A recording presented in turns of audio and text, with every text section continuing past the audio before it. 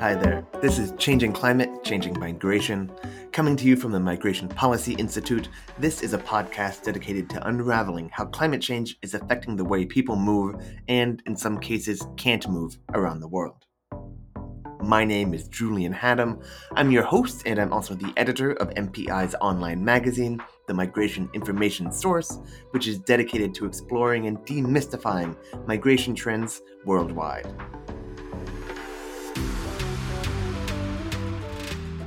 Today's episode of the podcast is going to zoom out to provide a 30,000-foot view. It's our introductory course. We're calling it Climate Migration 101.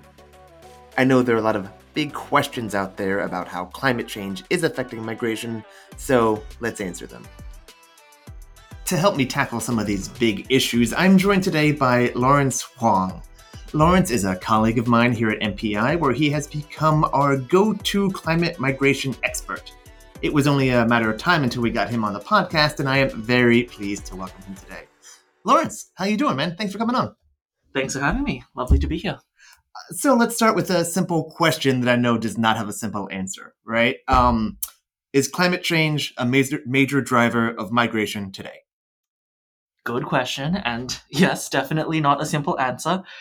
I mean, the short answer is yes, it absolutely is. There is no doubt that climate change is a growing reason why people are moving, both within countries and internationally. Once we get past there, though, it gets a bit more complex. So what we know is that people don't tend to move just because of climate change. Instead, what we know is that people tend to move because climate change is affecting various other things that make them choose to move or be forced to move. Things like conflict. And we're seeing not a direct link, but a pretty good link between instances where natural resources are getting scarce or hard to come by and conflict, which leads to people moving. Or think about coffee farmers in Guatemala, and who we know during times of drought tend to be forced to move, whether that be to another city, to a city within Guatemala, or as is increasingly the case internationally. So we see people being forced to move indirectly through all of these different in the ways that climate impacts their livelihoods, but we're also looking at increasing numbers of people being forced to move because climate change is making natural disasters more severe, more frequent, and when we're seeing massive cyclones and hurricanes and floods, where those tend to be associated with sort of the 20, 30 million people of displacements each year. And one of the things that gets to is kind of a critical point here, which I think is worth drilling deeper down onto, right? Which is that climate change manifests in a lot of different ways. Some visibly direct, like cyclones, hurricanes, these things that are kind of more common, fast onset events, we'd like to call them, right? Which can take place in just a few days or just a few hours. And then there's slower onset events, sea level rise, desertification, long-term droughts, etc., which take place over years and decades. For migration, like, what's the difference? What is the difference between these kind of rapid onset displacements that happen overnight, more or less, and these longer term, slower onset events that can take place over much longer periods of time? Yeah, good question. I think the difference here is actually quite intuitive. So if you're looking at a sudden onset event, a fast onset event, you've got a cyclone, that leads to immediate large scale displacement. Think about, even in the United States where we are, floods in cyclones or hurricanes in Florida, right? You see massive numbers of people moving if it's a really large sudden onset natural disaster. The key thing, though, is that most people tend to return. So if you look at those sudden onset events versus those slow onset climate events like sea level rise, like desertification, like the glacial melting, you don't see those being directly linked to such massive displacements, massive numbers of people moving. If sea level has risen to the point where you aren't able to adapt in place, where if your house is underwater, you cannot return. And that is sort of the edge case. That's the extreme case. But yeah, the distinction here is between fast onset events that lead to immediate, but often usually temporary displacement, and these slower onset events that make certain areas of the world just much harder to live in, and therefore are associated with longer term, often permanent movements, usually internal, sometimes international. And when you talk about things like the Guatemalan coffee farmer for whom coffee is no longer profitable, or places like conflict, those tend to be slower onset factors, right? That's one of the distinctions. That is generally true. I think we're getting to a place in the world where actually the distinction between sudden and slow onset may become less useful because we're looking at Guatemala or Bangladesh, countries, especially regions within countries where either disasters and these sudden onset disasters are becoming so routine and frequent that it's having a similar effect, or where these slow and sudden onset events are intertwining. And I think I often talk about the Mekong River Delta, where we've got really significant sea level rise, and that's a slow onset event. But what that's doing is actually making it so that when there is a flood, a sudden event, the flood is worse because the sort of baseline sea water level is higher. And so these two are definitely interplaying, but the general trend of sudden onset, think about the cyclone, lots of people leaving but eventually coming home, versus the slower onset, that binary is still generally true for now. But they can compound each other, I guess. Absolutely. Let's put some numbers on this briefly. You mentioned, tens of millions, 30 million something displacements per year. I mean, give me some numbers. How many people currently move because of climate change, because in kind of quotation marks, now and in the future? And I guess how many of those movements are permanent, to the extent we can say permanent migration versus short-term temporary displacement? You're laughing because none of us know the answer to that question, and anybody who is saying that they know that 1.2 billion people are going to move is wrong and or lying. The simple fact is you cannot predict how many people are going to move because of climate change, because we don't know who counts as a climate migrant. So if you ask the person showing up at the US border, did you move because of climate change? The answer will almost universally be no, because they moved because, going back to our hypothetical Guatemalan coffee farmer, because of livelihoods, because of security, because they want a better life, and because they are fleeing gangs and persecution and all these other events. Climate isn't the direct factor. So if you sort of follow up with them and ask them, is climate part of the factor, part of the reason why they're moving? Often the answer is yes. But because we don't have a clean definition of, is climate, to be a climate migrant, is it you are moving only because of climate change, or is it you are only moving in part because of climate change? Because we don't have that, we cannot estimate the number of people who are moving because of climate change. We have some pretty good models and data. So we have pretty good data on the number of disaster displacements each year, covering most of the world. And that number is growing and tends to be between the 20 and sort of high 20s of millions of displacements. That does not mean that 20, 30 million people are being displaced each year, because often the same person is being displaced many times. There's a flood, you leave, you come back, there's another flood. We also have fairly good modeling of slow onset related internal climate migration from the World Bank, where it's a little over 200 million, their expectation, their prediction, if all things go as they are currently, that we will have about 200 million internal climate migrants by 2050. The important thing to note about that model is if they're in their model, if we take strong climate action, and that means cutting emissions, investing in adaptation, working out how to help people move in safe ways, that number drops. Their prediction is it could drop by like 80%. So yes, that's still a huge number, but that's not a huge number that will happen. It's a huge number that could happen if we don't take action.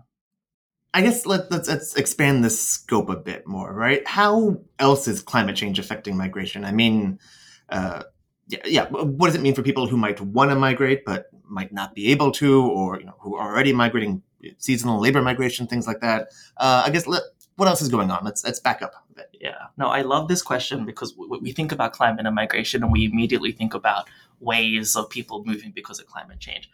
Actually, the policy problems that we need to deal with in the short term that are going to lead to huge, even human suffering and economic and socioeconomic issues, it's not around huge waves of climate migrants. It's actually climate change is going to really harm and adversely affect migrants and refugees who are moving because of non-climate related reasons. Mm-hmm. And there's a few ways in which we can think about this. One is around refugees. So whether they are living in camps, in urban areas, wherever they are, they're often clustered in places where they are really vulnerable to climate and environmental risks. And a couple examples, Rohingya refugees in Bangladesh are geographically clustered in a place called Bashochan, or in a certain area where they're really vulnerable to floods, to landslides, and to cyclones. And there was a cyclone just a few months ago in early to mid 2023, which really posed a lot of risk. There are about 1 million Rohingya living primarily in shanties or in really not in cyclone-resistant shelters. You look at another example is Belize, in where they had a huge wave of migrants coming from Central America decades ago, fleeing conflict. Climate did not play a part of that at all. But they often live in informal settlements outside of the cities, which they're not climate resilient settlements. I was talking to somebody who's doing a project in Belize where they said that actually there's one road leading out of the settlement, and that road, whenever it rains, literally gets washed away. Mm-hmm. The severity of the rains, the frequency of flooding, it's getting so bad that literally the settlements get isolated. Yeah. You cannot leave and enter. So there's this element around protecting refugees and migrants in their settlements and making them more climate resilient. The other element to note is that moving is getting more dangerous, can get more dangerous because climate change is making deserts hotter. And if you are walking through the desert to get to the United States, to get to the European borders, that can get dangerous. There are also examples of families going from Guatemala and then transiting through Mexico, and it was during flood season. There were really heavy rainstorms, and that actually led to health problems because if you are moving irregularly, you are not necessarily, you don't really have, you don't have shelters. Yeah. So there's that element. And then the other element to raise is around what we call trapped populations or immobile populations. So we often talk about all these people moving because of climate change, but actually a lot of people aren't moving, both because they don't want to move. And here the typical example is we have really good anecdotes and evidence from Pacific Island communities who are really trying to adapt in place because they have spiritual ties to the water, to the land, to where they are. They don't want to move, or because they are other communities who can't move. So migrating is expensive. Yeah. It's hard. We don't have pathways for people to move. And that means that a lot of people who are really suffering in climate vulnerable contexts can't move, even if they want to move. Mm-hmm. That's interesting. There's this common phrase about, climate refugees, right? Which, as we will discuss, is not a thing. That's a term of art that is a popular narrative term, but doesn't really exist in law. But also this notion that you bring up of climate refugees being refugees by other senses, but who are affected by climate change. And even though climate change was not a factor in their becoming refugees, now is a factor in their life as refugees. I think there's an interesting and tragic relationship there. But tell me, let's talk about this word climate refugees. That's not a thing. That's a meaningless term? What does that mean? It's not meaningless, but it's not a thing. Mm-hmm. Because you talk about the difficulties of moving, the lack of legal pathways to move. Say more about that. Why is it so hard? Yeah. So let's talk about what is a refugee. We have a convention, a global convention from 1951 that says there are 5 grounds for you to claim asylum. Climate is not one of them. It's race, religion, nationality, political opinion, membership in a political social group. Lots of debate about what those mean, but climate clearly doesn't fit into one of those 5 grounds. Yeah. What instead, and that means that if we're trying to create a global legal definition of climate refugees, we are going to have to reopen the convention. You're going to have political discussions, international law gets in play, and there's no appetite to do that. And doing that is risky. And in today's political climate, it is highly unlikely that that would lead to more protection. It would lead to less people being able to claim asylum and get refugee status. Climate can sort of play a role in how people can claim asylum. So if you are a member of an ethnic minority who is unable to get water because there's scarce water, it's a drought, and the government or the local authority or the community decides that only the dominant ethnic group can access the water, you are, through your status as an ethnic minority, potentially eligible for asylum. But climate itself, no. This gets to the broader point that we don't have legal pathways for specifically climate migrants to move, generally speaking. There are a few efforts to make climate specific pathways. So look, Argentina is trying to do a program where people who are displaced by disasters in the region can get protection in Argentina. The Intergovernmental Authority on Development, IGAD, in East Africa has a protocol where disaster displaced people who move across borders can access protection. These are ongoing efforts, but notice in both cases it was disasters. We don't have climate-specific pathways for people to move because of desertification, because of sea level rise. And importantly, these are the exceptions. We don't have global permanent pathways specifically for climate migrants. And to a degree, there is an argument that we shouldn't. Because... say more, why? So this is perhaps controversial, but the fact is that people affected by climate change aren't always the most vulnerable, and they don't generally fall within our convention definition of refugees. I mean, I'm Australian. We had bushfires, a couple years ago, led to lots of people losing their homes. We had massive floods where I'm from in New South Wales, led to people being evacuated. Climate plays a role in that.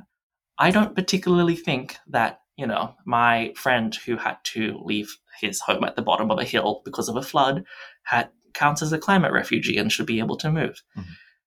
There are really vulnerable people affected by climate change, and we need to figure out solutions and protections. Climate doesn't necessarily mean that that this is a group of climate affected people who necessarily should be prioritized over conflict affected people, over the poorest of the poor, for all sorts of legal pathways. In today's climate, in particular in the global north, in sort of North America, Europe, certain other countries, we don't have appetite for expanding and getting, huge numbers of people into the country. So why do we think that sort of adding climate into this is going to change that? There's a real risk that all the focus and advocacy, if not done well, backfires. So that there's a role for talking about climate change in terms of opening pathways, but it is one of a long list of reasons why people move, and we shouldn't lose sight of that. You talk about Argentina, you talk about East Africa, the Horn of Africa, you've mentioned the Pacific a couple of times.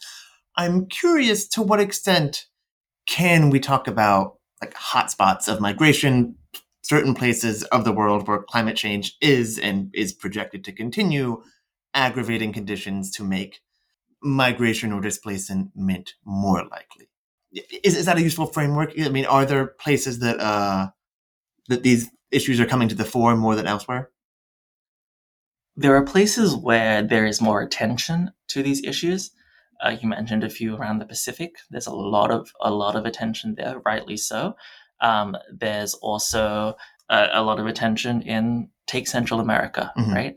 Hugely climate vulnerable, desertification, all these sorts of climate related events.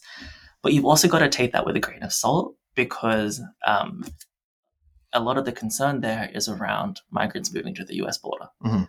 right? And that's not necessarily, a concern around Central Americans. Primarily, people who move because of climate change move internally, right? And we've got to keep that in mind.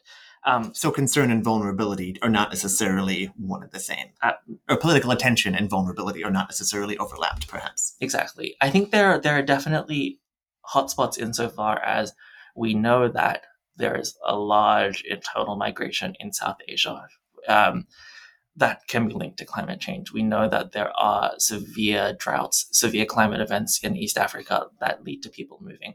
For now, we can talk about hotspots. What I sort of think 5 years down the line, 10 years down the line, we may not be talking about hotspots anymore, because climate change is getting worse. We all know that. And the impacts on migration are going to be everywhere. So we need sort of ambitious solutions. And we can still talk about hotspots, but we're probably not going to be talking about all of Central America as a hotspot. We need to be doing better than that, actually. One thing that we've looked into is the role of modeling. Mhm. So there's this really big global models, or these big regional and continental models about where people are going to move. Useful at sort of a first level. But if I am a government, if I am a local authority, if I'm a development actor, I'm a UN organization, and I could try to figure out, like, where do I build cyclone shelters so that people aren't displaced? Mhm. Where do I help people diversify their livelihoods? That's not big regional hotspots. We need to get really granular and local. And I think that's an area where we're seeing modeling move, where we're seeing some actors move, but it's still a lot more needs to be done. We are almost out of time, but I'd be remiss if I didn't ask you a question that kind of flips the script here a bit. So far, we've basically been talking about how climate change affects migration, but how does migration affect the fight against climate change? I mean, I guess what role does or can migration have in transitioning to a greener future, and more generally in mitigating some of the damaging impacts of climate change? Yes. A few colleagues and I are looking at this, and we talk often in sort of the climate world around the green transition, around the just transition, decarbonizing economies, building up capacities to do renewable energy, to green economies and sectors. In rich countries, in highly industrialized countries, one of, if not the major obstacles to the green transition is skills and labor. Mhm. We do not have the people we need with the right skills in the right places. Mhm. There is a lot of potential to fix this, and we often talk about migration as adaptation or harnessing migration for the green transition. We have this, we've talked about that sort of at the rhetorical level and at the sort of big global processes and the COPs and things like that. We haven't actually figured out how to do that yet. Mhm. And I think that's a big open question that we need to do. We need to solve. What might that look like? I mean, we talk about migration development generally, which can involve a migrant leaving the poorer country, a less industrialized country, moving to a more industrialized country, making some money, sending that money back, bringing that money back, and kind of bringing back skills and other things they learn abroad. How does that fit in the green zone, particularly? There is this sort of goal of the win-win-win, where there's a win for the migrant who gets to move and build an income. There's a win for the destination country, because the migrant brings skills. The migrant could be have particular skills or experience doing battery production, or working in a particular more sustainable type of agriculture. And then they also either send remittances home, or they return home and they transfer their knowledge and their skills, and they support the green transition in their country of origin as well. Mm-hmm. We don't really have good examples of this yet, but that's sort of the goal. And it needs to happen. And I think we're at the point now where policymakers have started to realize it needs to happen. European policymakers are talking about the year of skills and really looking at skills partnerships with third countries outside of Europe, to see sort of what partnerships could they do where they help train would-be migrants in Morocco, in other places, in other third countries, with the skills so that they can come to Germany, Denmark, Sweden, and sort of support the green transition there. We haven't really seen that happen yet, and certainly not at scale, but that's what that looks like. That's super interesting. Unfortunately, or fortunately, we should probably wrap things up there. But this was super great. Lawrence, thank you so much for coming on. This was really interesting. I'm glad we could do this. Thanks for having me. That was fun. Lawrence Huang is an associate policy analyst with MPI's international program. He focuses on the migration dimensions of climate change and COVID-19. And you can follow along with what he's up to on Twitter at Lawrence Huang9. Changing Climate, Changing Migration is a podcast from the Migration Policy Institute, a leading nonpartisan independent think tank dedicated to analyzing immigration policies and trends around the world. Make sure you catch every new episode by subscribing to the podcast wherever you get your audio content. Find the archives online at migrationpolicy.org/podcasts. And while you're there, you should check out MPI's other podcasts. World of Migration explores cutting-edge issues in global migration, and Moving Beyond Pandemic questions what we learned from the COVID-19 pandemic. And check out our Migration Information Source magazine.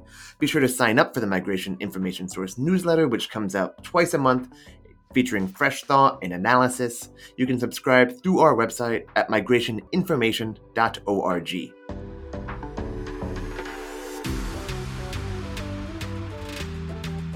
We are grateful for the support of the Rockefeller Foundation for this episode of Changing Climate, Changing Migration. Dive deeper into our analysis of climate change and migration by checking out a special edition of the Migration Information Source online at migrationpolicy.org/climate.